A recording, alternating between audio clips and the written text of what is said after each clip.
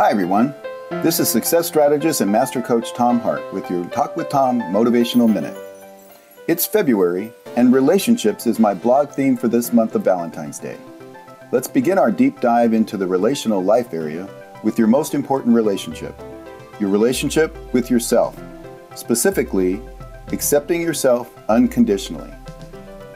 The other day in a coaching session, it became apparent to me that my client hadn't yet fully accepted herself. Now I admit we all ongoingly struggle with this to a certain extent, but she hadn't even begun the process, and this was standing in the way of a major breakthrough for her, so I walked her through the following. Number one, your attitude toward yourself is determined largely by the attitudes that you think other people have toward you. When you believe that other people think highly of you, your level of self-acceptance goes up, and vice versa.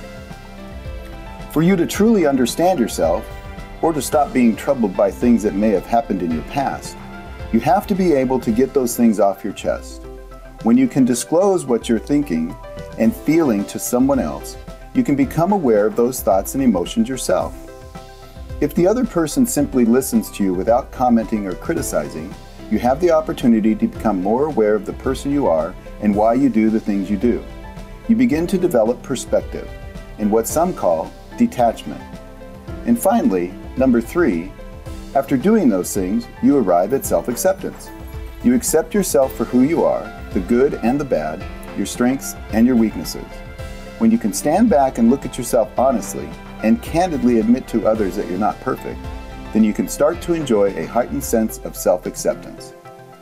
A valuable exercise for developing higher levels of self-acceptance is to take an inventory of your unique talents and abilities and your past successes in both your personal and professional life.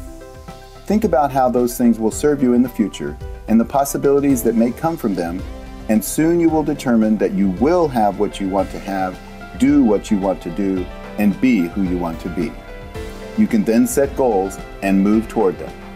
Remember, there are no obstacles to what you can accomplish except the obstacles that you create in your own mind. So keep your monkey mind in check. Talk to you next time on my Motivational Minute.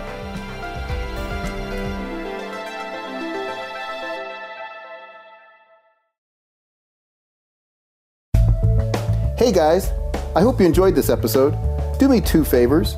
Number one, subscribe to this podcast so that you can continue to get my latest and greatest podcasts. And number two, please share this episode with your family and friends so that you might contribute to their lives by turning them on to me so that I can help them also grow their life and build their business.